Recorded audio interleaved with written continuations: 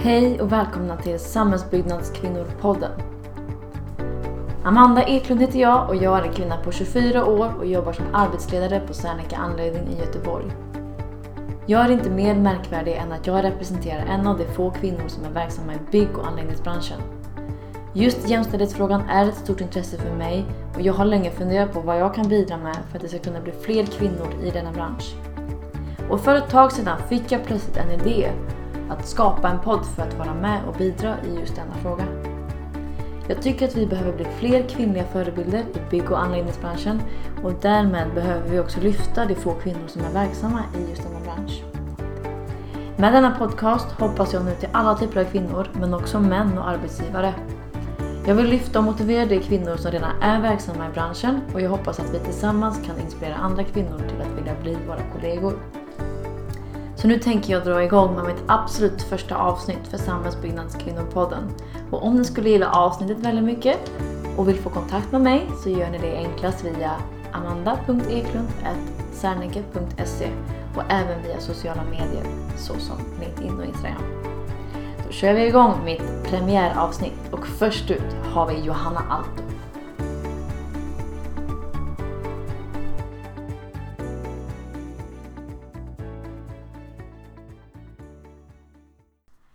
Varmt välkommen Johanna Alto som är min kollega också dessutom och det här är premiäravsnittet för Samhällsbyggnadskvinnor-podden.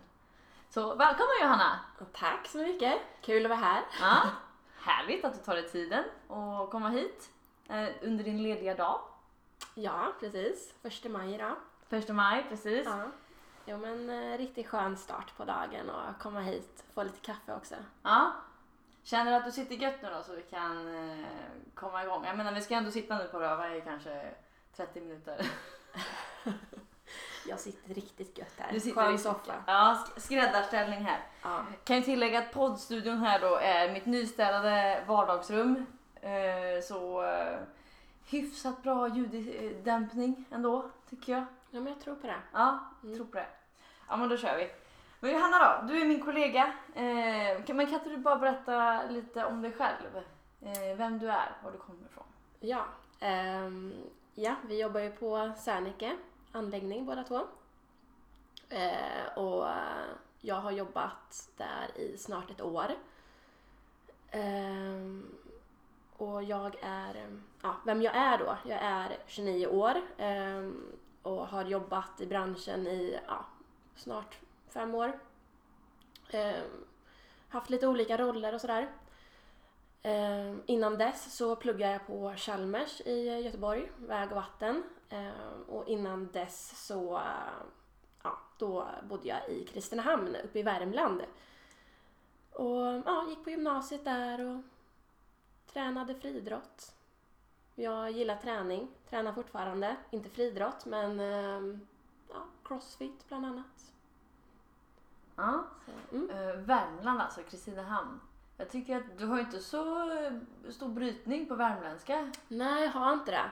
Är det något du tränat bort medvetet eller? Nej, det är snarare tvärtom. Det hade varit gött att ha lite mer dialekt. Jag tycker att den är ganska charmig. Men mina föräldrar, jag hör ju att de har det. Men vi har väl kanske klarat oss ganska bra i vår familj. Vad ska jag säga? Jag har inte blivit så skadad. Min pappa, han kommer ju ursprungligen från Finland. Så att, men han har ju inte någon finlandssvenska. Så att, och det hörde ju säkert också till mig att...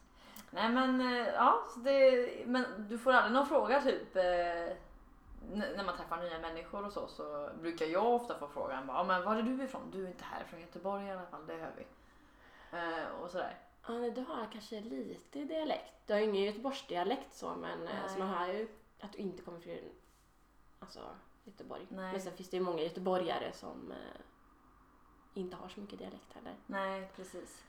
Men det är alltid spännande med dialekter. Det kan man ju snacka om ett avsnitt för sig nästan. Men så, du jobbar nu då som entreprenadingenjör på Serneke?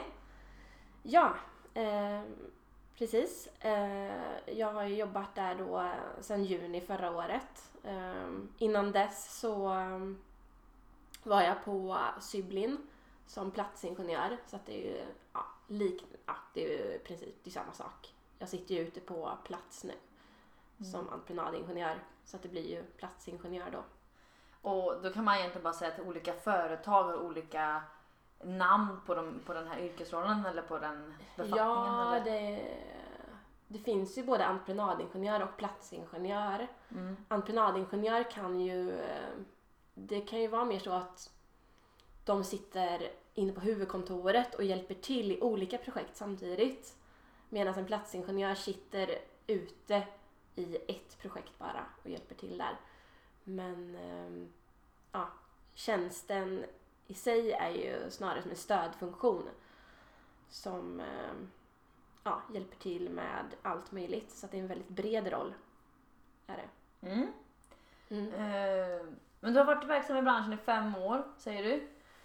Men lite intressant liksom med bakgrund och historia. Liksom. Hur började resan till där du är idag? Till att komma till den positionen eller med det du jobbar med idag?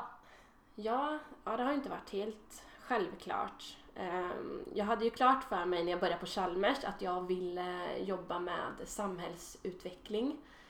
Påverka samhället och jag har alltid brunnit mycket för miljön, hållbarhet och sådana framtidsfrågor. Jag är ganska kreativ av mig. Även ifall man är lite ingenjörig så av sig så tycker jag om att vara kreativ också. Och då blev det väg och vatten. Ingenjörig. Det var spännande.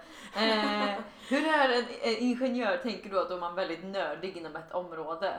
Eller? Ja, man är väldigt så mycket logiskt tänkande.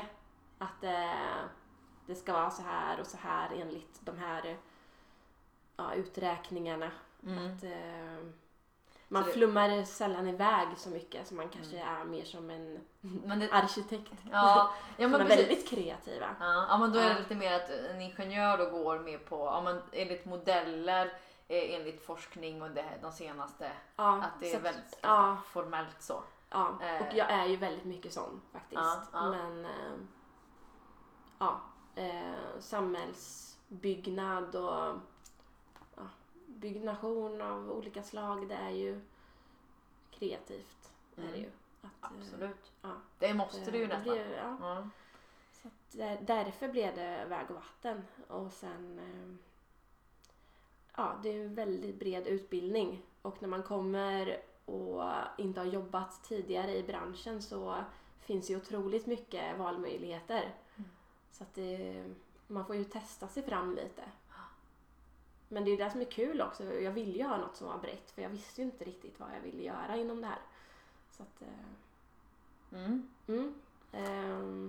Men väg och vatten, du pluggade i 3-5 år eller? Ja, precis. I 5 år.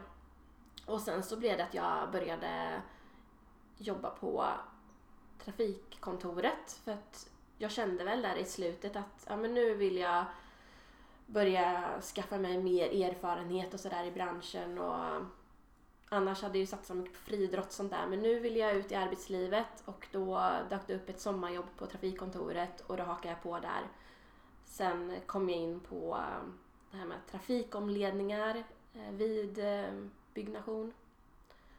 Och jag började inom trafik då egentligen. Hur länge var du där då på trafikkontoret? Var det sommarjobbet efter studierna? Nej, det var en sommar under tiden då.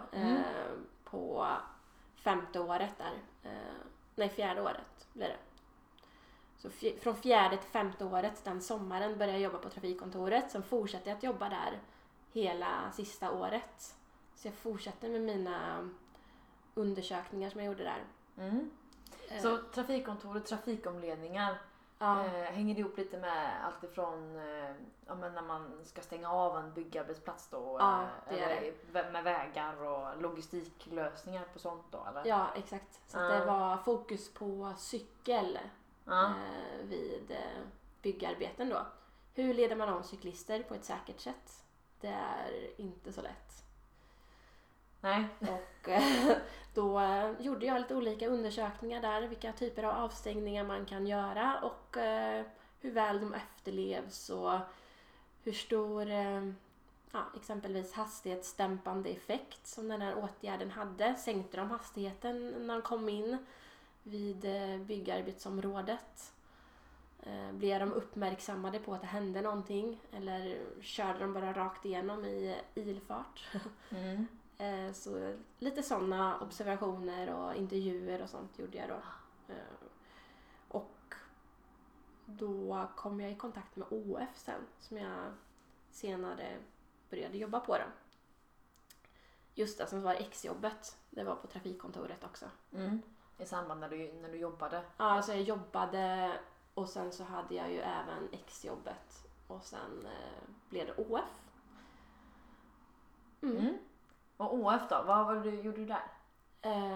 Då var det trafikprojektering. Och då var det på små trafikregleringsåtgärder heter det. Så att det var på typ ombyggnationer i befintlig miljö av vägar och trafiklösningar typ i korsningar med refuger och linjemarkeringar och men även nybyggnation av cykelbanor och gångbanor. Sådana typer av projekteringar gjorde jag då. Och sen så var det även lite det här med cykel, det är ju med hållbarhet och framtiden och så att jag ville inte riktigt släppa det. Så att jag fortsatte då och utvecklade exjobbet. Och det hade med att analysera hur cyklister rör sig i centrala Göteborg. För att kunna skapa bättre vägar och förhållanden för cyklister. Så det var det ju data som man fick in då av en app som man har i telefonen som registrerar GPS-punkter varje sekund. Och då kan man se hastigheten. Då kan man se om de bromsar in vid korsningar. Om det blir flaskhalsar kan man ju utvärdera då. Då kanske man ska prioritera upp cyklisterna om det är väldigt många som rör sig där. Och att det är långa väntetider och sådär. Okej, men... det var ett litet sidospår då också. Men så det var som att du fortsatte på ett examensarbete och så fortsatte du vidare med det här projektet då i din roll på OF? Exakt. Ja. Vad roligt att kunna fortsätta med det också. Men det var om man har nördat ner sig i något område liksom och tycker det är roligt. Så får man fortsätta med det. Ja. Ja.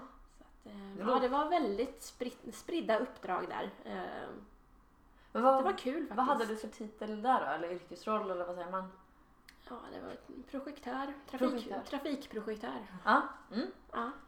Konsult. Ja, för generellt är ju OF ett konsult. Ja, men det är det ju. Ja. Då är jag med i svängarna. Men OF då alltså. Så då var du både på trafikkontoret och OF. Har du varit på fler ställen också? Ja, sen så var det Syblin då som platsingenjör där vid Marieholmstunneln. Så att då var det fokus på dokumentation, kvalitetskontroller för betongarbetena. Var det. Så att det är ju ett miljardprojekt.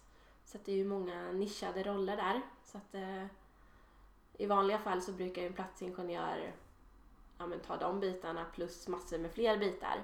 Men nu så var det så himla mycket att göra just när det gällde kvalitetskontrollerna. Så att då jag sysslade bara med det där. Men Syblin, är det ett företag från Tyskland? Nej. Ja, det är det.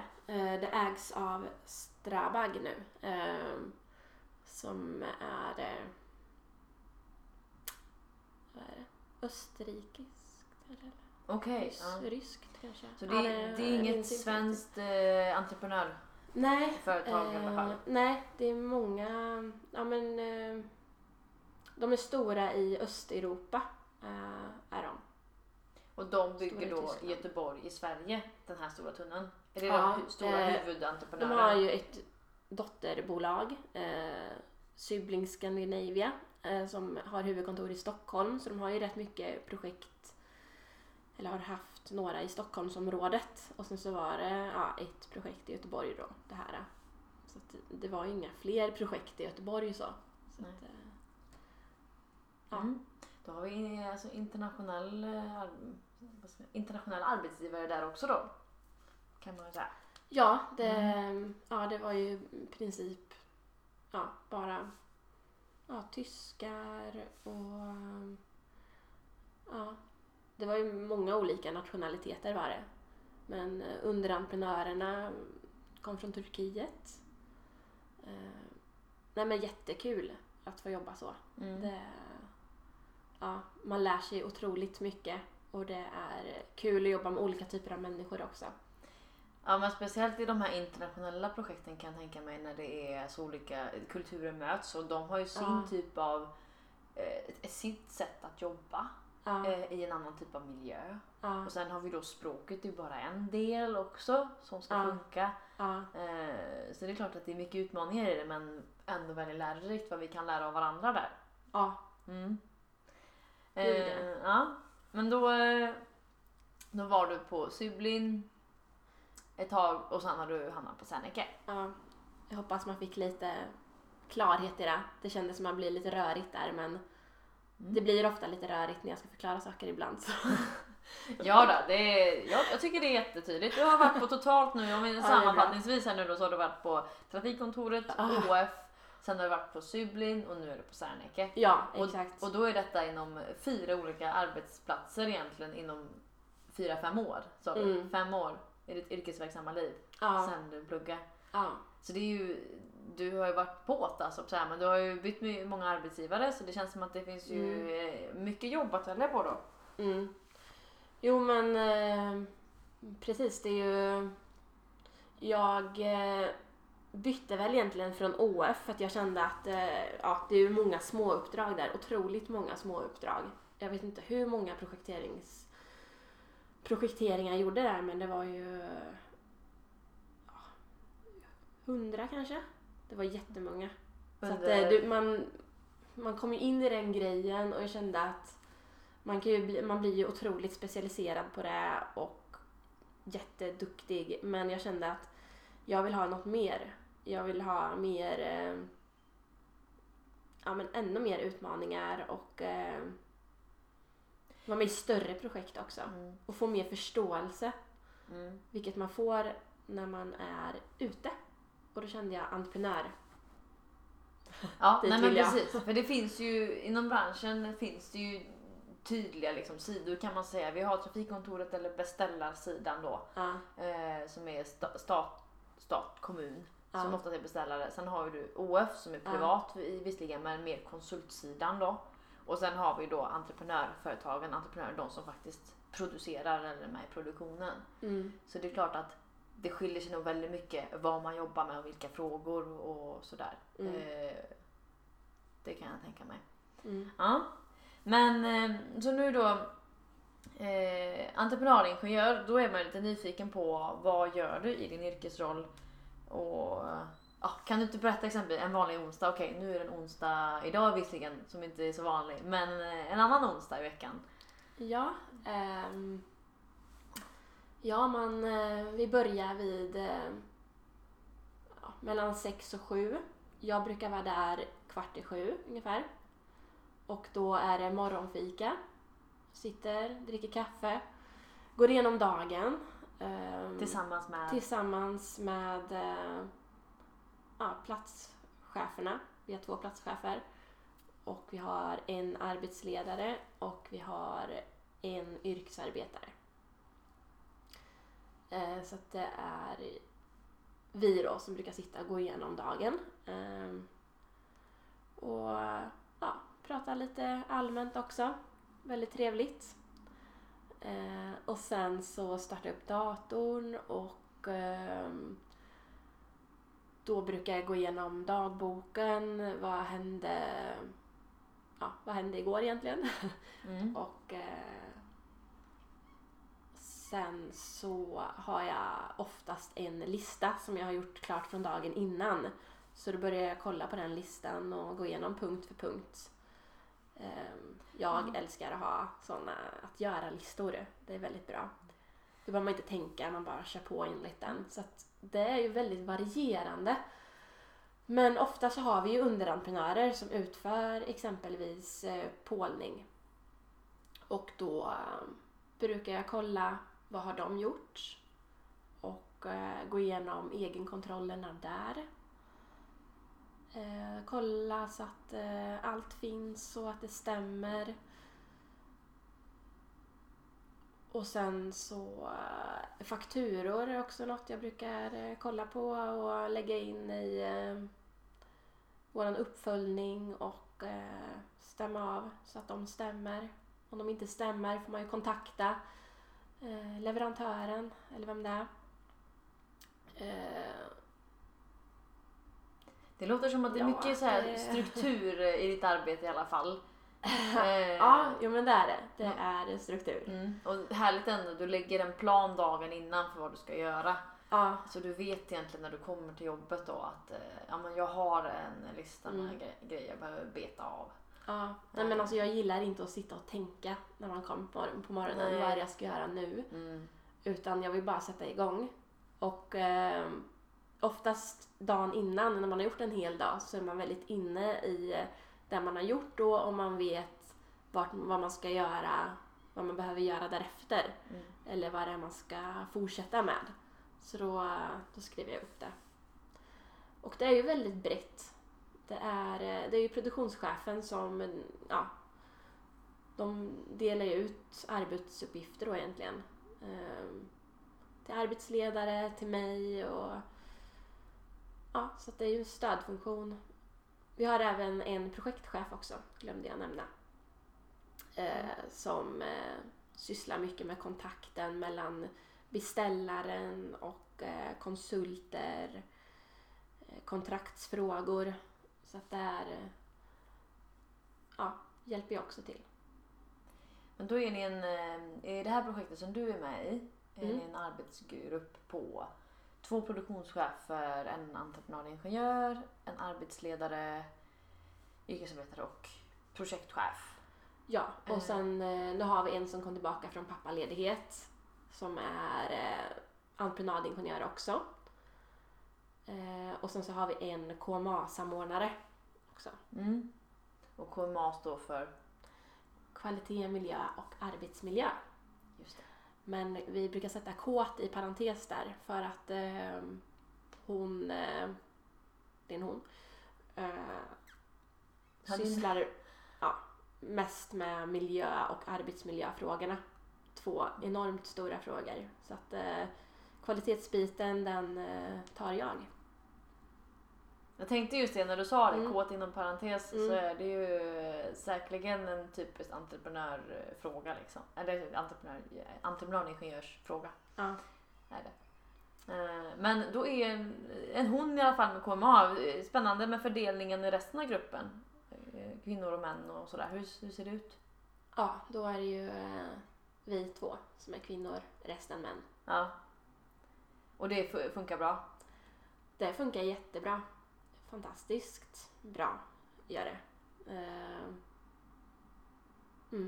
Ja, men det är god stämning och... Ja, det är väldigt öppet klimat, skön stämning, avslappnat och... Nej, jag har verkligen ingenting att klaga på. Ja, men det är skönt. Så det är inte så här tydligt att jag eller vi är endast 2 tjejer och det märks så tydligt liksom. Så är det inte, utan nej, det är jämlikt när man säger så. Det är ingen skillnad. Nej, så att jag har ju hört, eller jag vet ju att det är ju väldigt få kvinnor i branschen, speciellt som är eller inom anläggning och speciellt som är ute i produktion. Så att jag har väl haft lite tur där, men det är ju väldigt beroende på hur personen är som man jobbar med. Mer än att det behöver vara precis helt jämnt liksom. Men vi har en skitbra grupp. Vad härligt. Tacksam för. Ja, vad härligt att höra. Det är så det ska vara. Och det är det som är målet också med att det ska bli så på alla arbetsplatser förstås. Det är det vi jobbar för. Det är entreprenadingenjör och stödfunktion. Lite allt i allo kan man ju säga då. Men vad skulle du säga är det absolut bästa med bygg- och anläggningsbranschen? Varför jobbar du med detta idag nu när du har lite erfarenhet och sådär? Ja, men det bästa är att man i produktion och när man sitter ute på plats och i ett projekt, man känner ju verkligen att man gör skillnad. Det händer saker varje dag och man lär sig så otroligt mycket. Det är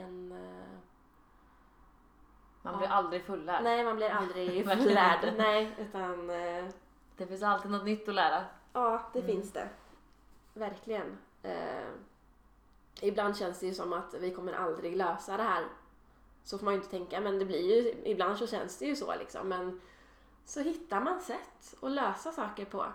Och det är helt fantastiskt att med de här olika kompetenserna, med de olika människorna.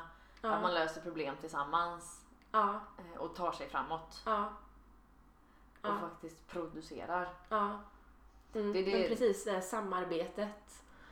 Man kompletterar varandra bra och kan leverera. Det här grundläggningsprojektet som jag är i nu, då är det är ju världsunikt är det. Så att det är nästan ingen som har gjort något liknande. Vill du berätta lite om vad du gör? Eller? Det är inte för hemligt? Nej, men jag kan väl gå in. Det är ju Karlatornet då. Så att det är ju en 275 meter hög byggnad som ska grundläggas på cirka 60 till 80 meter lera. Så att det blir ju grävpålar då hela vägen ner till berget. Och grävpålar är platsgjutna pålar som är 2 meter i diameter.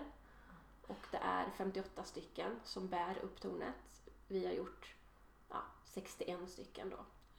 Men det är 58 som man kan räkna hem fullt. Så att Och hur långt ner går de här grävpålarna ner till berget? Ja, det är ju ungefär 60 till... det är hela vägen ner till längsta 70 någonting. Sen, de är långa. Stora maskiner och så att det var ju mycket osäkerheter i den grundläggningsmetoden och under de förutsättningarna. Också med hänsyn till de geotekniska förhållandena med rörelser och sådär. Så det är ju en väldigt stor utmaning i det här projektet då med geotekniken som i sin tur är med, som handlar om markrörelser och exakt. Leran i Göteborg är ju välkänt att den inte är så alltid är så fast. Nej, precis. Nej, så att det är ju coolt att vi tillsammans har kunnat utföra det här med underentreprenörer då. Och konsulter då som geotekniker och men det är ju svinhäftigt. Det blir ju Sveriges landmärke här inom ett par år när tornet står och sen kan du stå där bara, jag var med och gjorde den här plattan till det och är en del av det där tornet och varit med och byggt det. Det är ju svincoolt. Ja, men precis där man bygger det kommer ju att stå i många år. 100 år kanske. Så det är svincoolt. Och det är det som är så häftigt också tycker jag med produktionen. Att, som du sa då, att det händer saker och ting hela tiden. Och det är ju det jag upplever också. Att när man börjar på morgonen så ser arbetsplatsen ut på ett sätt. Sen kan man ha grävt ett antal meter och fått fram någonting ur marken inom någon timme bara. Tack vare de här resurserna man har i form av stora maskiner. Och det händer så mycket inom en dag eller bara ett par timmar egentligen. Och man ser så tydligt att vi kommer framåt. Så att actionladdat jobb eller vad säger du? Det kan det ju vara. På både gott och ont förstås. Säkerheten är ju extremt viktig också i det här fallet. När man jobbar med detta. Ja men verkligen. Det är ju prio 1. Men vad tror du? Alltså, i ditt projekt så låter det som att ni är en väldigt god grupp och sådär. Men vad tror du är de absolut nyckelfaktorerna till att det blir ett lyckat projekt med ett byggprojekt eller anläggningsprojekt som du sitter i? Jag tror att det är just samarbetet. Att man har en tydlig ansvarsfördelning om vem som ska göra vad. Så att alla vet vad som förväntas av dem. Och sen att man har tydliga interna processer, vad det är som måste ske för att vi ska kunna producera en viss grej. Och det uppstår ju ofta oväntade händelser som man måste förhålla sig till. Och då är det jätteviktigt med kommunikationen, att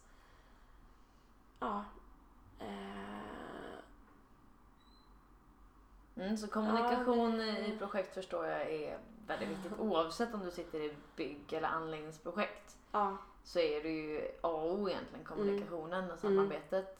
Men också som du säger där med tydligheten i ansvarsområden, vad vi ska förväntas. Nu upprepar jag det här igen. Men det är så bra att trycka på det, för jag håller med dig. Men just det här att okej, vem ansvarar och vem tar beslut för de här frågorna exempelvis. Och därmed är det ju lättare då att upprätthålla en kommunikation eller ha uppföljning eller kontrollera varandra också. Liksom. Gjorde du det här eller är det gjort? Eller att man kan förvänta sig att vissa saker blir gjort då för att det ligger på en annans bord. Precis. Och även det här med kommunikationskanaler eller vem pratar med vem i vissa frågor, vem tar beslut i vissa frågor. Att man har gjort tydlighet i det. Så att, för i och med att det händer så mycket i produktionen så måste man ju kunna förhålla sig när det händer så pass mycket som det gör. Och om det händer mycket oförutsedda saker så ska vi ändå liksom kunna ta ställning till det snabbt. Och har vi då inte tydliggjort vad våra roller är eller vad våra uppgifter är och ansvar är och så vidare, då kan det bli stillastående eller att det blir fel beslut. I så fall. Kan jag tänka mig. Nej men absolut. Så att det gäller att det går rätt väg och att man har ett tydligt sätt att kommunicera ut saker och arbeta på. Så samarbetet skulle jag nog säga. Är en nyckelfaktor. Och tydliga processer. På hur man ska jobba. Eller tydliga arbetssätt. Metoder. Jag fyller i här massa här. Men det skulle jag säga. Bristerna i branschen då, om vi går från det bästa och nyckelfaktorer så där, bristerna kanske kan tala lite för sig själva nu eller vad är bristerna i branschen anser du? Det är nog precis det här med kommunikationen, att man missförstår varandra. Det är nog det vanligaste som gör att det blir fel. Har du varit med om något tydligt exempel när det blev fel någon gång med kommunikationen eller något exempel du vill dra? Ja men det är allt ifrån bara små saker till större saker också. Ja men till exempel med hur man ska bygga upp en plattform till en tung maskin. Just placeringen av vissa delar som ingår där. Jag kan skissa upp på ett sätt och ha en jättetydlig bild i huvudet, beskriva det för någon som säger jag förstår, vad bra. Och sen så går den här personen ut då och gör på det här sättet och sen så ser man, om jag kollar till det efter en timme eller något, så ser man att nej, det var ju inte sådär som vi gick igenom. Det är så tydligheten där då, eller att man trodde man var överens och så att det kändes verkligen som att man förstod varandra. Men alltså, visst om man pratar olika språk, men ofta så är det liksom bara båda är svenskar och man pratar tydligt tycker man, men det finns många sätt att tolka saker på. Så att det gäller verkligen att men när det är vissa kritiska moment, då får man vara med ut på plats. Man får liksom gå hela vägen. Från att man har tänkt till, man har kommunicerat ut det, och sen när man faktiskt ska göra det, vara där och följa upp. Om det är något som är speciellt kritiskt, så då är det det som krävs. Att man liksom inte tappar någonstans där, utan att man får hänga i hela vägen ut. Så tydligt kontroll och uppföljning i kommunikationen. Ja. Ska man kunna sammanfatta det? Ja, att man liksom får med sig hela den kedjan. För att det brister jättegärna vid något där. Just vid kommunikationen, man ska berätta där.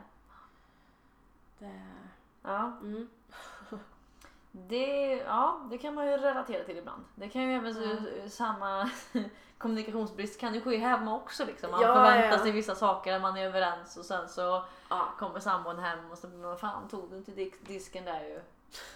Nej, men jag trodde du skulle ta den efter att du hade ätit upp. Ja, så att det absolut så det känner nog alla kan relatera till, och man kan tycka att man är tydlig nog ibland, men det räcker inte alltid. Vi uppfattar saker och ting på olika sätt. Ja, men det... Gud, det är mycket branschfrågor här nu. Man börjar nästan bli lite mör nu, eller hur? Ja, jag känner också det. Vi tar den och avrundar, tror jag. Men då går vi till något helt annat. Eller helt annat, det kan ju hänga ihop med detta också. Men när du blir riktigt inspirerad, vad är det första du gör eller borde göra? Eller vad tänker du på? Om jag blir inspirerad? Vad är första tanken? Eller är det någonting du gör eller får lust att göra? Eller hur går tankarna? Jag blir ju, när jag blir inspirerad blir jag oftast väldigt motiverad och peppad. Så att då vill jag ta reda på allting om det här. Så jag googlar hejdlöst. Och jag googlar tills jag somnar typ. Nej, men alltså jag kan bli helt besatt av saker ibland. Om jag verkligen blir liksom inrutad på någonting. Det låter lite som en ingenjör där. men jag tycker att det är jätteroligt. Jag vill berätta för alla om planerna eller vad det här nu är som man är så inspirerad av. Då vill jag ju liksom bara förmedla ut det. Och göra något av det också. Det låter ju som väldigt bra egentligen reaktion på det. Ta till sig och liksom...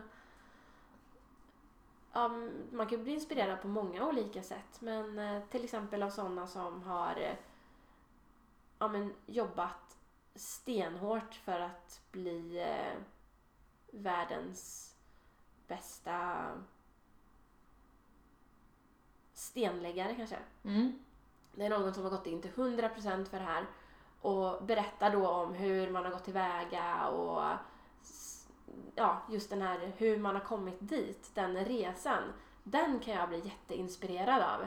Och då blir man så här, gud, jag ska också göra så här nu liksom, och börja kanske direkt att skriva upp en plan som är lite i linje med den där planen.